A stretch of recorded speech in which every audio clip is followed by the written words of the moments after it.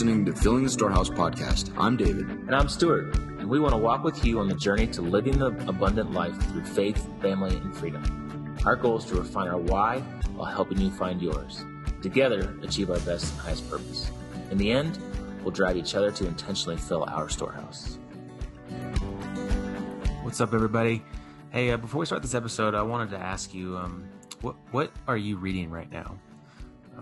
And I hope it's more than just Men's Health or Fox News in the morning or the latest military instruction. I learned something a long time ago that the way we as adults learn is really just by reading books. And if you want to stay sharp throughout your entire career, you need to be a reader and a lifelong learner. And I'm happy to let you know that we just partnered with my friend John Laney and his company called DoD Reads. It's a site that aims to get military's official reading lists on every command bookshelf.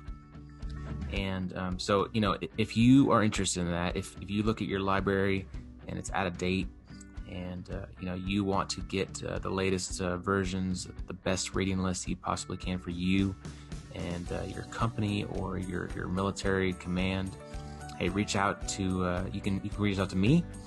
You can send me an email, storehouse@dodreads.com, and we can get you started getting your reading list updated. Again, that email is storehouse@dodreads.com. Let's all go be lifelong learners. Enjoy the episode. See ya.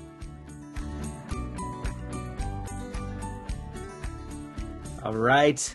What's up, everybody? This is Stu, and that's Dave, and this is Filling the Storehouse podcast. And we're really excited about our guests that we have on for this show. We have Doug Norman and Carol Pittner, and they are both, I guess, really both former military now, right, Carol? You're kind of officially out. Exactly. But yeah, so they were military at one point back in the day, and they wrote a really awesome book that we're going to talk about in this show, and just have some fun and ask some questions. So welcome, everybody. Thanks. Yeah. I enjoyed your episode with Dave McKinney and the donor advised funds. That was a good one. Yeah, you like that one? Oh yeah. Cool. Well, I have to tell you this up front. I almost had to cancel tonight, and I don't know if you can see it, but I have like some blood on my shirt here. I have a 3-year-old boy, and like literally probably an hour before this, we were getting ready for dinner, and he was like jumping on some couch pillows, and he like slipped and fell and like banged his chin like right against a bookshelf, and like split open, blood everywhere, and like we were on the way to the emergency room, but then we're like, it's not so bad. We can maybe just stitch it up. So Are these the so you the guys couches? are very important right now. So you should feel important about. I kept my kid from going to the emergency room to get this thing done. So Stu, I'm gonna make a wild guess that you used to be a naval aviator. Yes, sir. How'd you know? It's the attitude toward walk it off. Yeah. We Yeah, have walk duct it tape off. for that. Yeah. Just put a Are little. these the butterfly pillows maybe. that you were bragging on the other day, Stu? Yes, that you were actually, highlighting right. how awesome they are, and Yeah. everybody should go out and get them. Hey, so I just want to take a quick pause here and mention that we are not legally tied to any kind of kids pillow things that Stu advocates for, and that people can jump off of and hurt themselves. We're not lawyers, nor are we pillow sellers in any way. So thank you, Stu, for that, for getting us in legal trouble beforehand. Yeah, That's thanks, really, man. Appreciate that. appreciate you.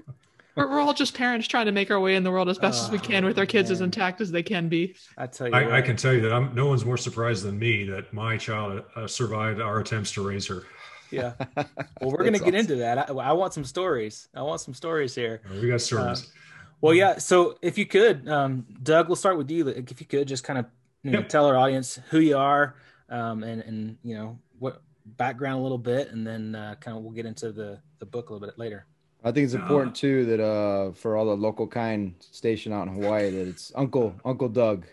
Uncle Doug, yes. Uncle Doug. Or now that I've raised my game a little bit, I'm actually Grand Doug. Now that I'm a grandparent. Oh, Grand Doug shoots, Grand cuz.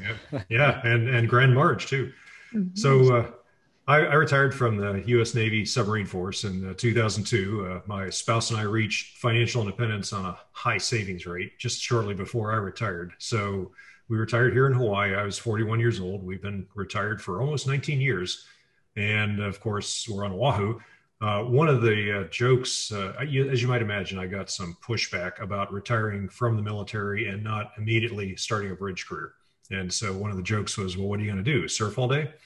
And on the day that our family retired, on 1 June 2002, we went down to White Plains Beach. It was 2 to 4, paid the lifeguard for a lesson, and he pushed all 3 of us in the waves for an hour, and we were hooked. And so we have discovered what we like to do all day.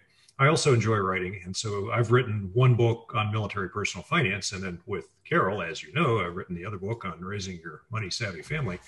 And I found thank you. I really enjoy the act of writing and explaining a complicated topic with simple concepts and helping people. And I guess you could say I'm more or less a military personal finance coach and enjoy doing that. But I also enjoy just the blogging, the camaraderie, and hanging out with people to talk about it. That's awesome. And Carol, you got to learn all this stuff growing up, right? Oh, I got extremely lucky. You know, I had 2 naval officers for parents. You know, they made it so that I was actually able to both be born and to grow up in Hawaii. There was only maybe 1 move in my entire childhood, and that was to San Diego and then right back to Pearl. And so that was nice. You know, I'd grown up on an island my whole life. The first thing I wanted to do was to fly the nest and go see the world. And what better way to do that than by joining the Navy? So even though Mom and Dad said, do anything you can, just go do something different. Just don't go in the Navy. That's exactly what me as a rebellious teenager did. Yep. And so I was selected as a SWO, and I was really fortunate. My first duty station was Rota, Spain. And so I got to do the destroyer life. I got to go to 12 different countries in and around Europe and had a blast. And Dad got to visit? Oh, yeah. Met my husband. We got married, went back stateside, went on my second ship, and life wasn't as much fun anymore. And so I'm kind of looking around. I'm looking at my bosses above me, and I'm like, I'm not really sure I want to do that. And I'm kind of looking left and right, and I'm like, I'm not sure if I really want to do that either. And so I just decided that it's time to step off the gas pedal. Let me ease back out of active duty and into the reserves. And it just so happened at the same time that I swapped out of active duty to reserves, I found out that we were pregnant. Baby number 1 was coming. Nice. So that was about 2 years ago now. Our little girl is 1 year old now, and she is tearing up the house. You know, all the books are coming off the shelves. Everything is going into her mouth. She's a reader. She's a reader. She likes to consume literature maybe a little bit differently than you anticipated. A little too literally, yes. So we're not quite ready to talk about money yet. We say the first time that you should talk with your kids about money is when they stop eating it. And unfortunately, she's not there yet. That's awesome. That's when you guys started talking about money, when you stopped taking them out of your mouth? Well, speaking of funny stories and keeping your kids safe and whole, Dad, do you want to talk about that one? And kids surviving your attempts to raise them. We were in the Navy Lodge in San Diego. We had just arrived, and we were still figuring out housing and everything else that comes with a new duty station. And so we're all crammed into that tiny little hotel room at the lodge. And somehow Carol found a quarter, 22-month-old Carol found a quarter and gave it a taste and started to swallow, and it got stuck. Oh. And you've seen those posters, right? You know, hold the kid gently up by the ankles and gently pat their little backs until the quarter falls out in there. And I was full of adrenaline, and that quarter shot all the way across the room. You got changed for it? Yeah, almost. Yeah, I got 30 cents out. Yeah. But that was our first attempt at trying to teach a child to manage their money, and we had to wait a couple more months. But once she stopped putting the money in her mouth, we were ready to start counting and handling the coins and playing with the dollar bills. It all begins with just teaching them how to manage what they're doing and how to handle money. So I want to rewind a little bit, if you don't mind. Yeah. So why was this such a passion for you? Like, why did this, a lot of folks, and Stu and I are kind of coming to this point now in our career where we're, 19 years young and looking to retire here in about 18 months. And a lot of folks are talking. Yeah, not nobody's counting. But this is something that we're super excited about, passionate about, love talking to folks like you guys and exposing you to our audience, exposing them to you. But why were you so passionate about this, even before Carol?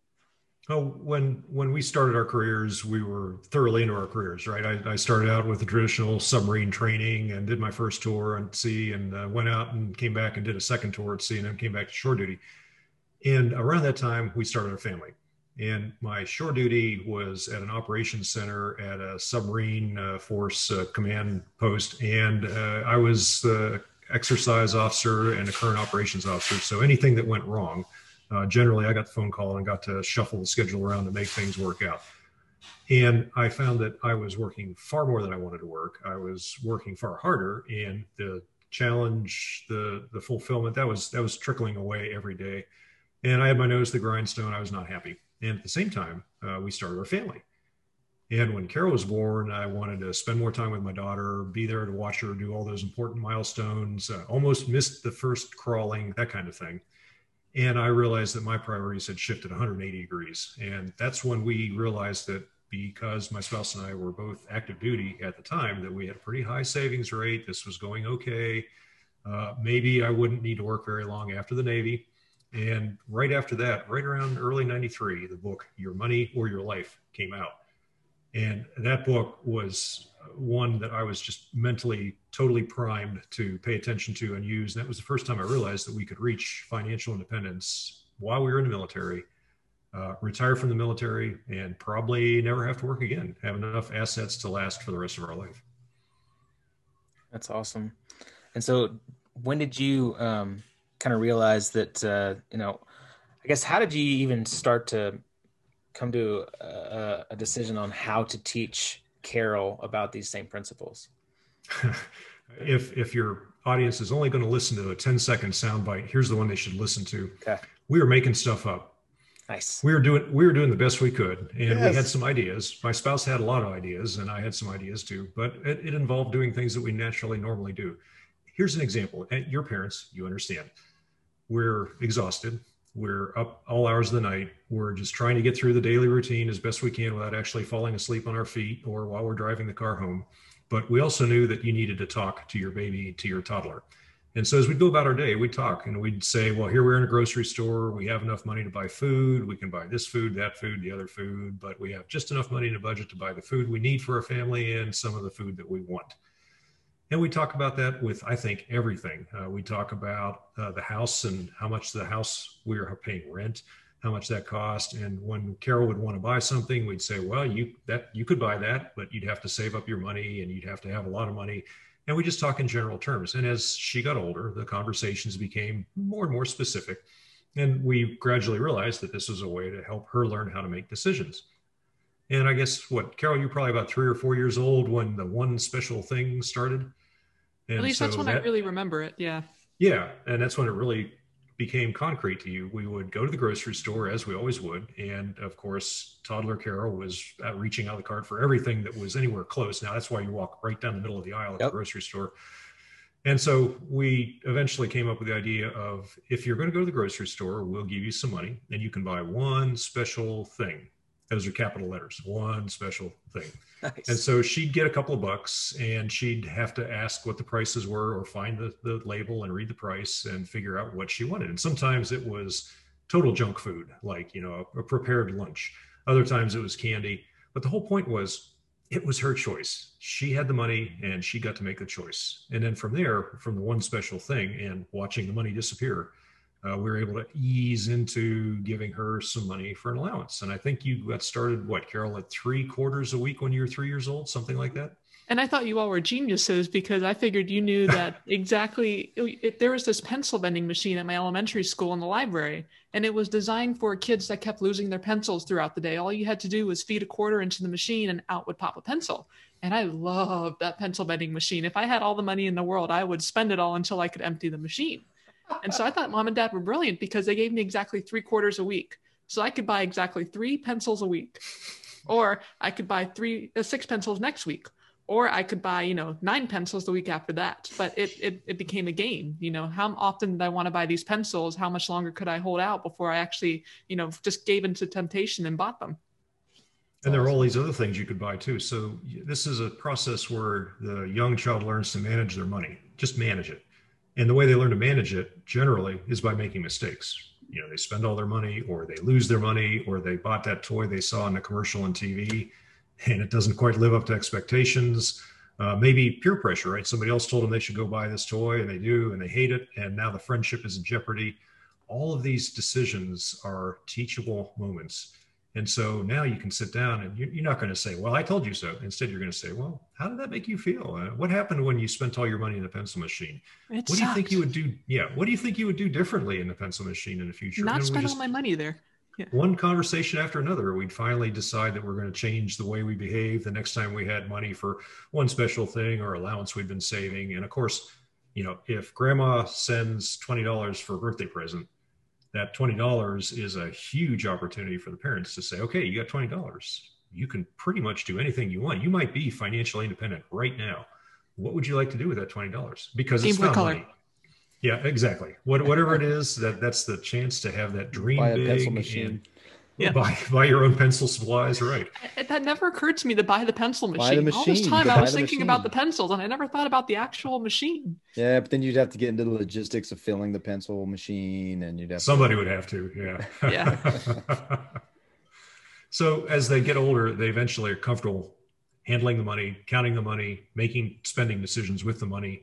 And that's the point at which you're finally ready. I mean, every child is different. Some of these children may be Warren Buffett's at 4 years old. Others may not even figure it out until they're teenagers. That's okay. But at some point, they're ready to start thinking about actually saving and investing. And if you try to do that before they've learned to manage the money, then you're pretty much the authoritarian government that's confiscating their money and telling them to put it away for something called the college fund. And if you're 6 years old, that college fund is 2 lifetimes away, and you're not really understanding the college fund concept in the first place. But all you know is that when you get $20 from grandma, you have to spend it as fast as you can before your parents confiscate it. That's smart. As if some of us may have been there in our earlier lives ourselves. Yeah. Wow. No, and so when was it for you guys that you saw, Carol, I don't know if you remember, but Uncle Doug, whenever it was that light kind of went off, or when she actually started, you could see the reasoning and have those conversations. That'd be really intriguing to know. I think the biggest one was the school bus stop. I was in middle school, and for the first time, the school was across the district. So I couldn't get there by bicycle. I couldn't walk to school. I had to actually board a bus and ride it across town. And so every day, I and the neighborhood kids, we would all get in our group, and we would all walk up to the bus stop together. And it happened to be on a neighbor's wall. So we'd all sit in the wall, kicking our feet, waiting for this bus to come by. Well, it just so happened that the rest of the neighborhood had to use the same corner to exit out of the neighborhood to get onto the highway. So every day we're seeing everyone in the neighborhood leaving, all the neighbors that we know, all the parents that we know, all the cousins that we know. And there's this one guy that keeps going past the bus stop in this green Taurus with the surfboard strapped on top. And when he gets to the stop sign, he'll roll down his window and honk his horn and say to me, "Bye, honey. Have a good day at school. I'm going surfing." Every day, even when it rained, every day, Dad would go by the school bus stop and he would roll down the window and honk his horn with the surfboard attached to the Taurus. And I would just sit there and I would just shake my head and I'd think to myself, I got to get a job. I got to get a job so I can get some money so that I can get my own surfboard and I can have my own free time to go surf. I have enough money that I don't need to work and I don't need to go to school anymore. That's awesome. That is awesome. That's a true story. And it's a great story, but mostly it was by accident. But once I became aware of what the effect was, of course, once you know how to motivate somebody, then you do it over and over and over again to make sure they're really motivated. And over. The other story was a book that had come out. We had read a magazine article somewhere about a book where the parent was establishing a certificate of deposit for their kids, and this was the Bank of Kid, and the CD would pay a penny per dollar per month. And so your kids already know how to manage the money. They know how to get an allowance. They know how to spend money. That's fairly straightforward. And now they can put it in the bank and they can get that penny per dollar per month, and they can have even more money. And so we would really play that up. We would print out a certificate. We would show the spreadsheet on how the money was growing. And we would talk about, now that you have this money in the CD, as it grows, what are you going to want to buy with it? When it matures at the end of the month, what would you want to do? You could roll it over to the following month, or you could spend it all now. It's your money. What would you like to do?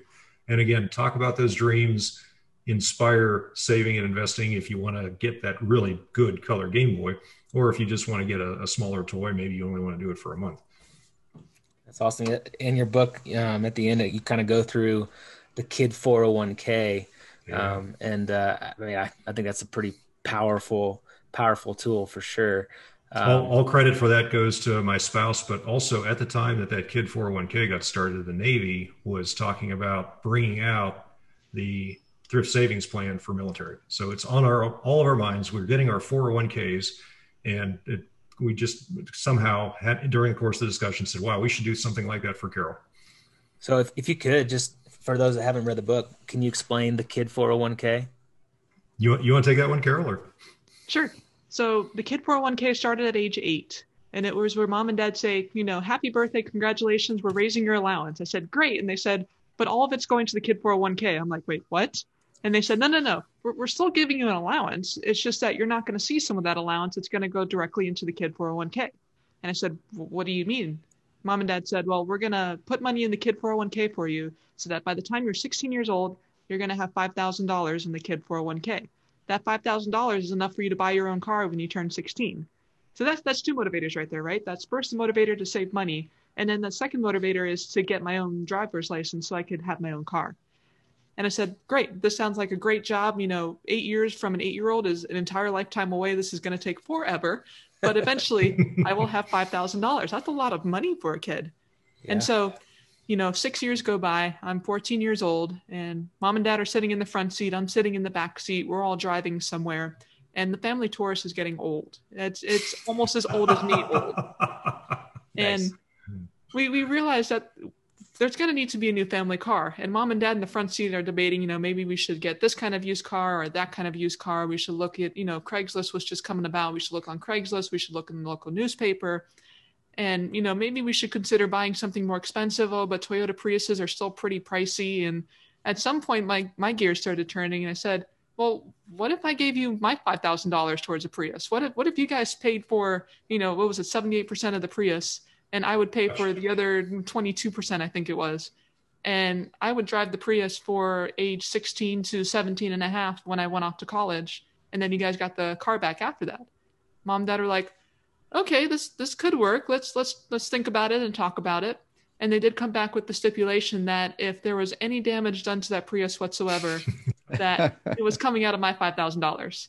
And so that's the third motivator, right? I'm not only driving, but I'm driving safely because I got to protect my own investment in this thing if I ever want to see that money again. Nice. That's hilarious. I thought you were going to charge them interest. Exactly, right? Well, that's the thing. They did everything except charge interest for this lease. That's effectively what this became, was a lease.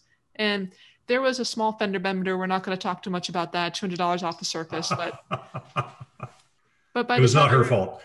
Right. Yeah. And by the time I graduated high school, I got back $4,800. Well, there was my seed emergency fund for when I went off to college. And eventually I did spend about $4,200 of that dollars on a car in college. And then when I got out of college, that car was still with me to my first duty station in the Navy. And then when I came back stateside, well, it was time for a better car. So I put that money right into another car and into another car. And so even though this Kid 401k started when I was only 8 years old, technically it's still been around in my life all the way up to age 28. So basically, awesome.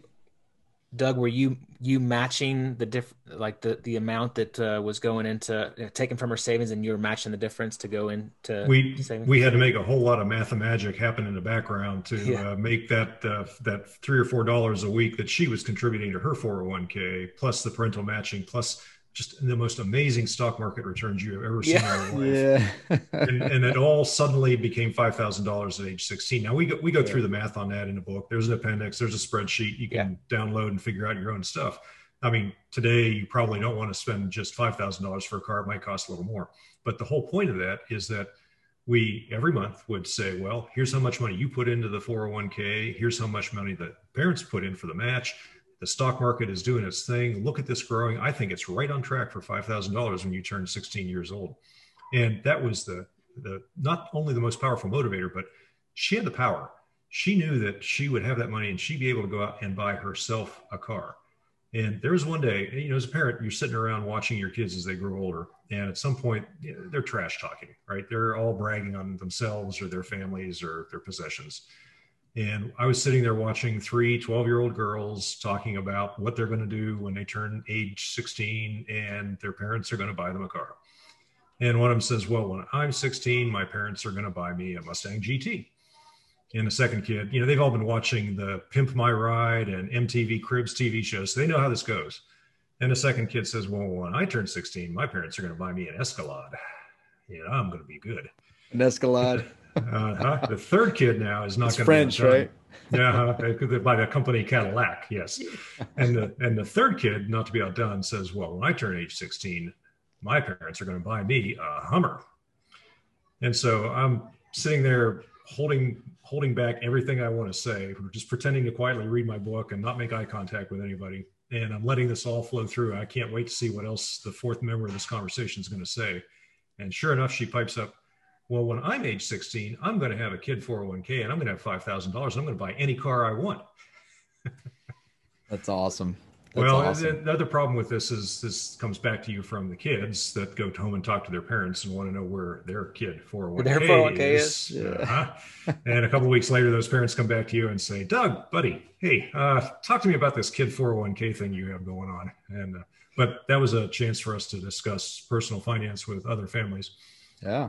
And Carol, at her age, with that $5,000 in college, out frugal the heck out of me at the same age on my first car. And she did a wonderful job in that first car. It gave her many, many miles. I think that thing started at 163,000 miles, Carol, and you got up to 177,000 before it was finally time for a replacement. Yeah, I think it was like something like 163,000 miles. And then I think by the time I sold it, it was like the 190 something. The numbers are somewhere written in a spreadsheet, but it was a good number. Nice. And it was the perfect car for overseas because it was, it was enough to be safe and to get me from point A to point B, but it wasn't so bad that I was worried for it in the street, in the parking lot, or I was worried for, someone taking the American car because all Americans are rich or whatever the situation was. But she sailed all over that mistake that's made by every E3 and every O2 in the military over buying the new car. And that right there, I mean, that's one of the big three, right? Housing, transportation, and food. And she nailed the transportation part. That's an amazing story. And I think, my mind is going kind of nuts because, we've obviously got these we've got these saving plans for our kids, and I'm trying to introduce my two boys. Well, one's 4, so he's, him understanding it's a bit of a stretch, but the other boy is a knucklehead, as boys tend to be. My daughter's very mature, very smart, and I'm trying to get her really conscious of this and understanding how much money, and I show them their balance, which is substantial at this point especially for a kid. Cause since the day they had a social security number, we started investing for them. But I'm trying to get like creatively, and Stu and I talked about this, but I think, I don't know if it's age 10 or whatever, but having her take that money and do a real estate transaction and like trying to creatively have her go through the process of like closing on a house and then seeing, analyzing it. Well, I have Uncle Stewie analyze it for her, cause he does that part of the business.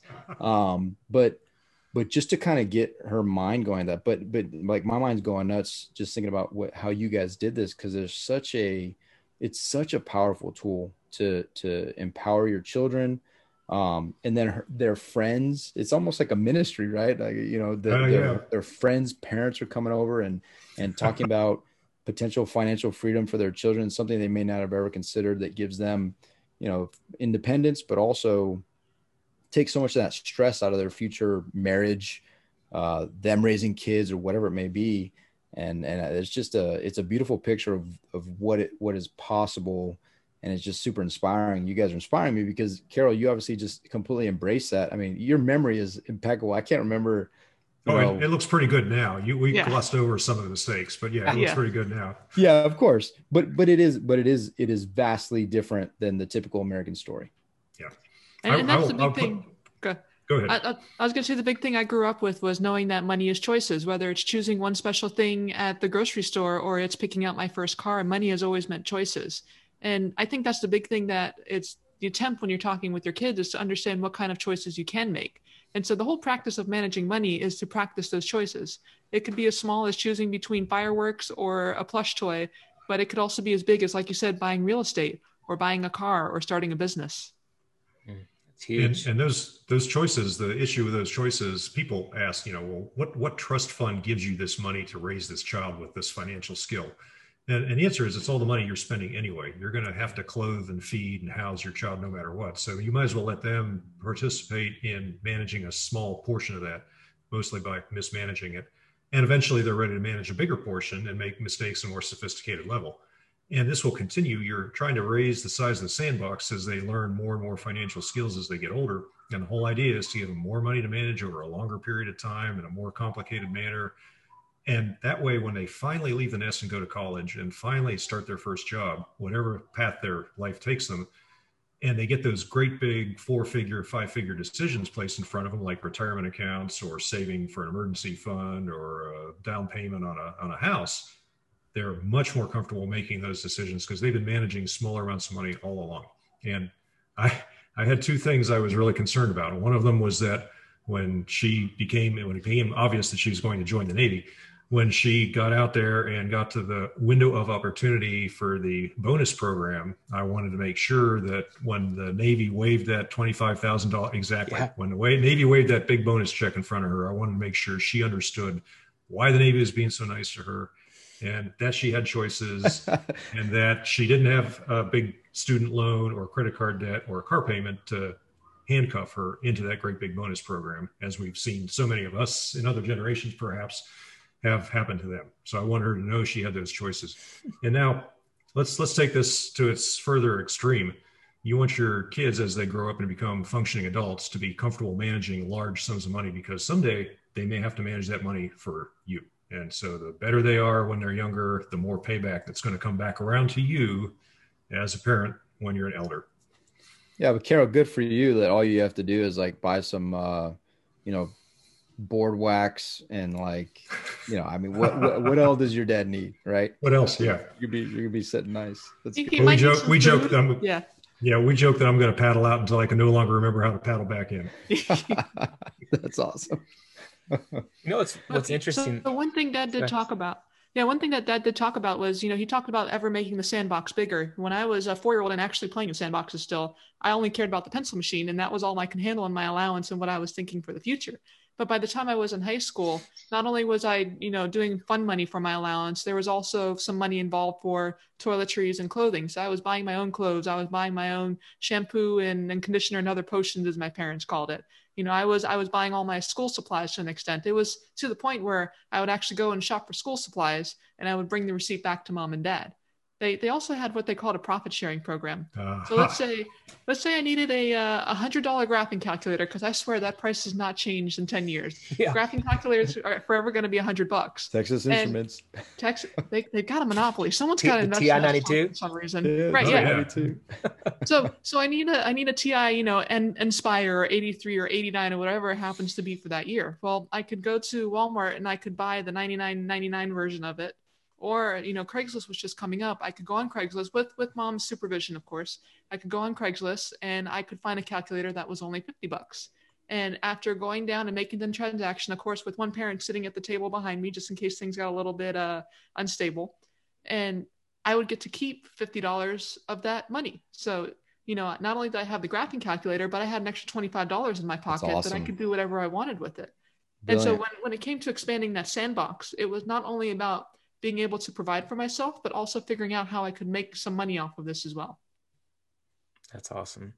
Yeah. We talk about all those things that you would do at different ages, just something as simple as packing your lunch for school from home, or spending your money to buy the school lunch. If you bring the lunch from home, then you get to keep some of the money that would have been spent on the school lunch. I love that. That's awesome. I'm going to implement that immediately. Yeah. That's great. And one question that kind of has been in the back of my mind is, and David and I've talked about it a lot, is our parents, and if my parents listen to this, I love you, Mom and Dad, but we didn't talk about money ever. Still don't. My parents, they don't like to talk about money. It's forbidden thing to talk about. Yeah, it's taboo. And I'm really curious why that is. And I don't know if it was just a generational thing, and it's just kind of our generation, the baby boomer generation, that didn't want to talk about money. But I don't see why. I mean, I think it's super important. Just everything that you guys are talking about, I think it's super important to teach our kids about that. I think it goes back several generations beyond that to the 19th century, where that was just one of those Victorian subjects when one did not discuss. Yeah. Yeah. It's a super bummer. I mean, David and I have basically had to teach ourselves really about money, but there's a lot of people that never that never do, and they get into all these situations where they're in pretty bad spots. So it's and there's also, you don't have to tell your kids, you don't have to tell them, hey, our net worth is $800,000. Like there's never a reason to do that while they're still kids. Yeah. Now, granted, if something goes really wrong and they need to know the family books while you're in the last 5 minutes of life, that's a different situation. But generally speaking, you don't have to tell your kids, I screwed up and lost $20,000 here, we're only worth this much there. What matters more to the kids is knowing that everything's going to be okay. And it's more than just saying the phrase, everyone's going to be okay. It's more about saying things like, we have enough money for us to live in this house for the rest of our lives. We have enough money that if one of us were to fall down the stairs tomorrow, we could be taken care of, even if we have to be in a long-term facility. It's the kind of thing where you're not just telling the kids it's going to be okay, but you're able to tell them in some terms what okay looks like. And then as they get older, as they start to understand more of society and, some of the taboos related to society, if you're comfortable at that point, maybe that's the time to say, yeah, we're worth about $1.3 million. And at that point, the kids understand that it doesn't matter what $1.3 million means on the spectrum of rich or poor. They know that $1.3 million is what your family needs to be able to keep being the family that you are. Yep. Yeah. No, and I think there's so much, it's so insightful, right? There's, one of the things that you also highlight is the dearth of education for how to manage money. And sorry, Stu, dearth is it's a word that means that there's a lack of, or there's not a lot of. You get this much respect from all the warfare communities, don't you, sir? Yeah. But the fact that we as parents haven't taken responsibility for that in generation over generation over generation, I think has really led to where we are as a society that's instant gratification. And this, it's really interesting because we're having conversations now with our daughter because her friends are like just stuff that their parents are doing things for these kids, 9-year-old kids, that are like things that I would never imagine. And so now we're explaining, okay, your friend has an iPhone 12 because I don't know why, but here's the reasons we don't do that in our family. And it's not to be judgmental or pejorative in any way. It's more to be, hey, we feel this is the way to be responsible. And I think what's really interesting in the conversation with the parents that I'm always pushed to have is, hey, you're actually causing irreparable damage to your child's expectations of what life is going to be from a 9-year-old to the point where they're your age. And if at this young age, you're just giving them, and there's no sense of either earning it or even the concept of the consequences of that money, what is that doing to your kid? And what is that going to look like in 20 years? And I think that part of it is a question we need to be asking ourselves. And I think you've done that in an amazing way, right? And obviously what's even more powerful is not only have you done that for your daughter in the immediate future, but that is going to be passed on now to your granddaughter, which I don't see how it would be a significant. There will be an influence in her life from one generation or another. Yes. Right. And trust me, I got my notepad ready to start taking notes when we start doing this. Is this going to work for the third generation? We'll find out. Yeah. And it's just, but you're setting you're kind of breaking out of that mold and setting the tone. And I think that's so important for people to hear. And you can actually turn out Carol, I don't know, did you grow up feeling like you were in significant want, or that you didn't have the things that you wanted to have, or there was any moment that you weren't provided for?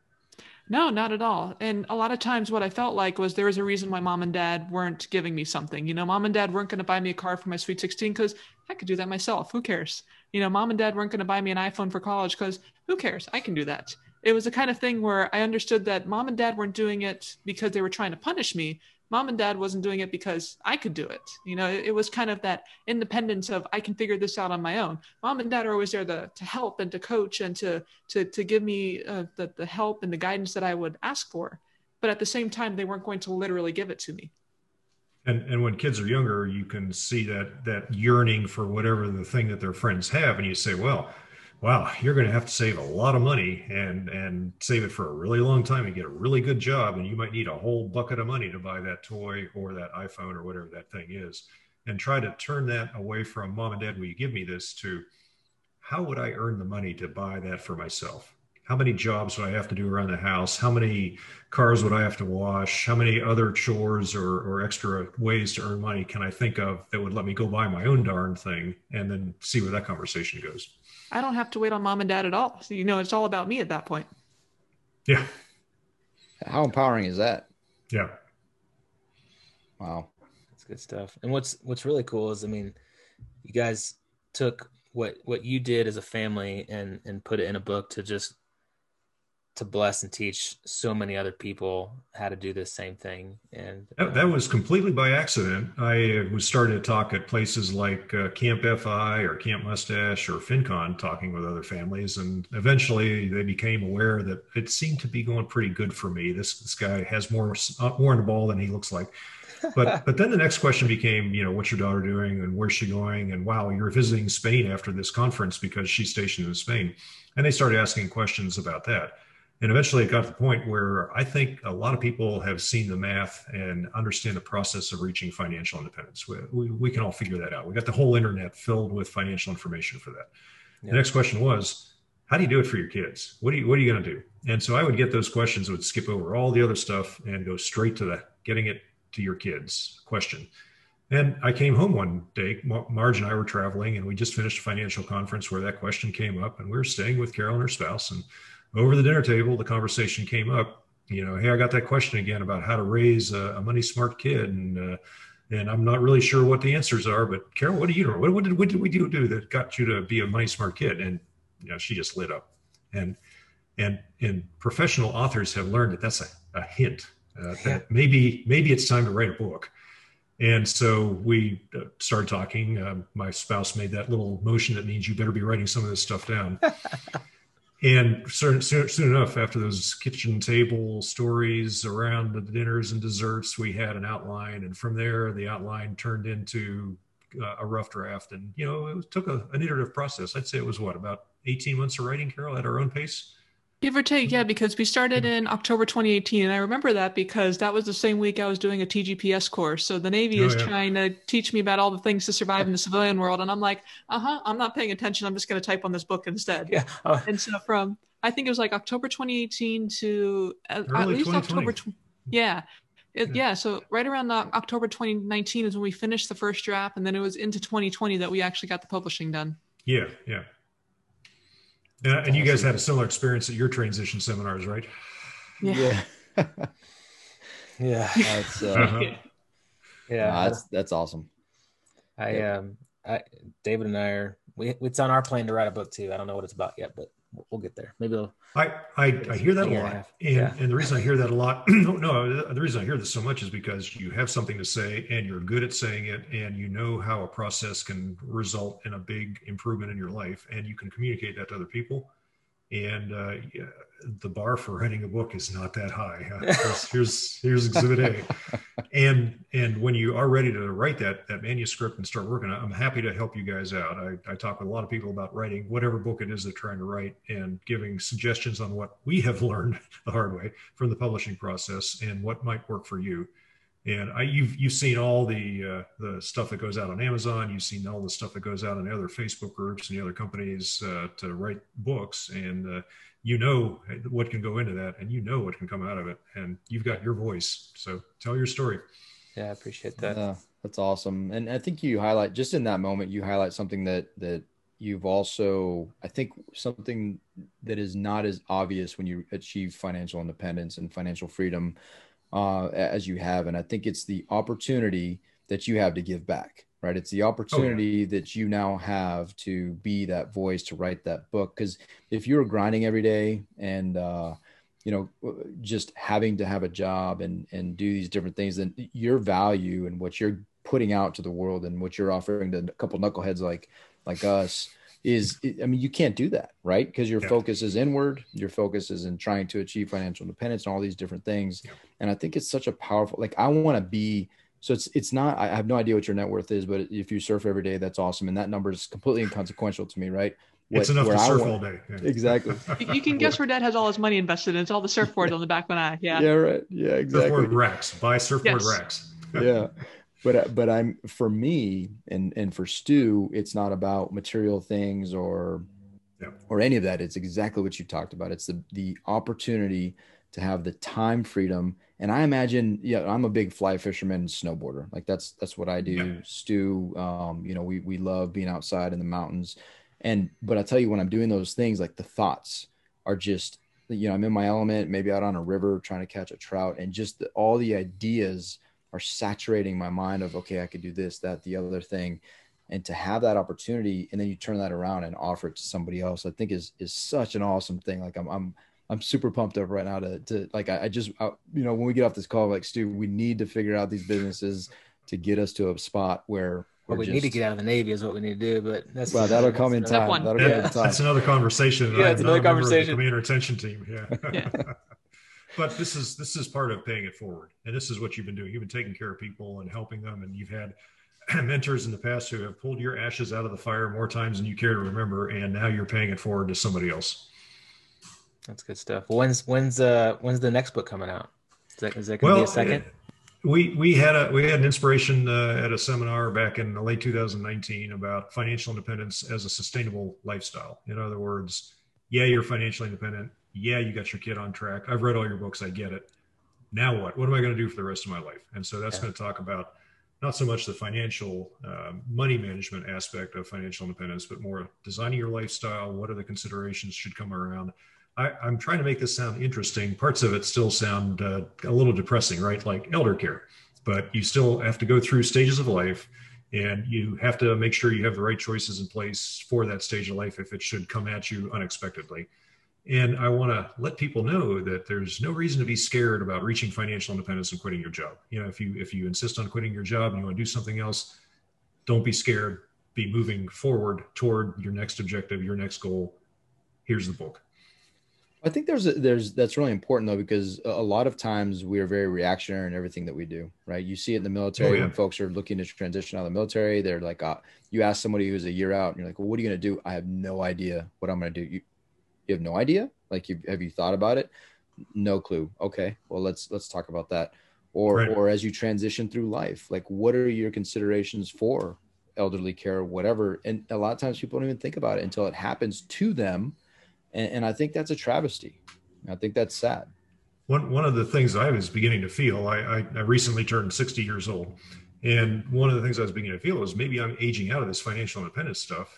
But then I ran into a gentleman who has been very successful in his career as a financial planner. He's been very successful as a professor, a teacher. He's also been a very big mentor, written several books, many books, and he's coaching. And he's 77 years old. And clearly, there is no aging out of this occupation. I was just limiting myself by looking at that and wondering if I was too old for this. Now I have another 17-year goal at least, and I'm pretty certain that this guy is also trying to continue on in his 80s and beyond. Awesome. Well, we have a future speaker for one of our Storehouse business retreats to learn life skills. Uncle Doug. Let me get vaccinated, or let's do it online. But as soon as we do, I'm ready to travel again. Well, we don't have the forum set up yet, but we've got goals. Yeah. Okay, book, forum. I now you have a problem with priorities, but it's good to have these problems. We have too many goals. Right. Well, it's funny that Dad mentions vaccination, because that was the other thing, was that COVID changed a lot of things for a lot of people. People were pretty, going about life doing things. The recession had been over for 12, almost 13 years, and then COVID hits, and that threw a lot of plans out the windows, a lot of jobs and a lot of livelihoods out of the window. And I think that's the other thing, was a lot of discussions. And also, if I remember correctly, there are a lot of folks that were transitioning their way out of the military and decided to say, never mind, cancel my plans, I'm coming right back in. And so that was one of the other things, was having the financial freedom to look at something like COVID and say, actually, this is exactly why I'm leaving. It's going to be okay. Yeah, it can't stop me. Yeah, it can't stop me. Yeah. A lot of people, like, if you have options or plans with the mindset that you guys have, a lot of people flourished. A lot of people flourished in 2008.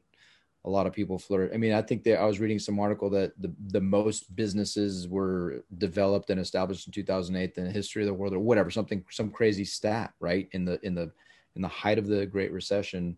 And COVID, a lot of the folks in our networks and people we talk to are crushing it. And they're like, hey, I hate to say it, I hate to admit it, but 2020 was the best year that we've ever had in our business. And it's possible. It's that mindset thing. But again, it frees you up, right? You have, Carol, I'm pointing at the screen like, I'm talking to you. You have this foundation that your dad helped you to establish, but again, you owned it. You're empowered by it. You're your own woman, and you thrived in it.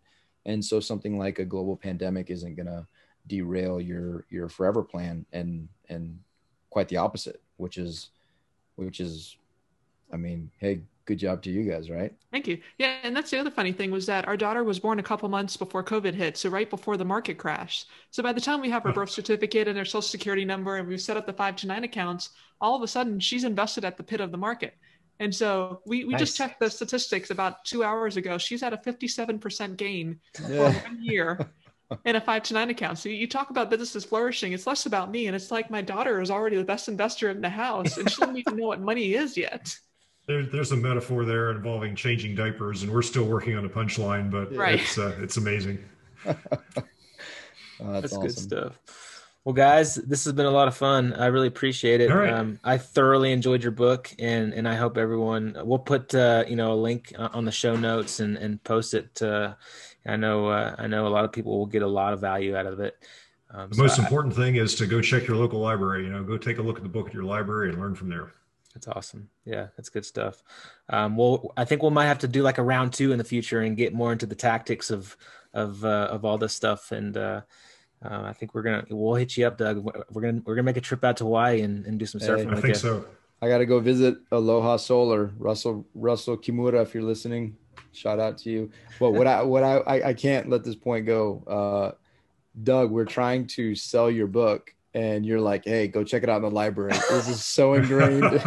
It's so ingrained, the saving. I love it. It's awesome. Thank you. So, Yeah. and that's another point that I think, with you driving by and what you just did, it's about the example.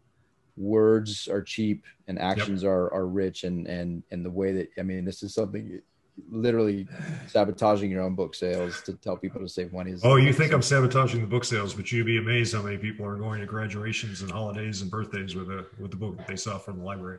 Yeah, it's awesome. It's awesome. Good stuff. Well, thank you again. Is there any last parting shots you guys want to mention before we jump off? No, I've had a Doug? good time. I'm looking forward to seeing what comes out of it. And, Me too. the phrase, we can edit that out. And clearly you're not going to have to worry about that. So this will be fun. Nope, got nothing. I have no editing skills whatsoever. So this is good. This is it.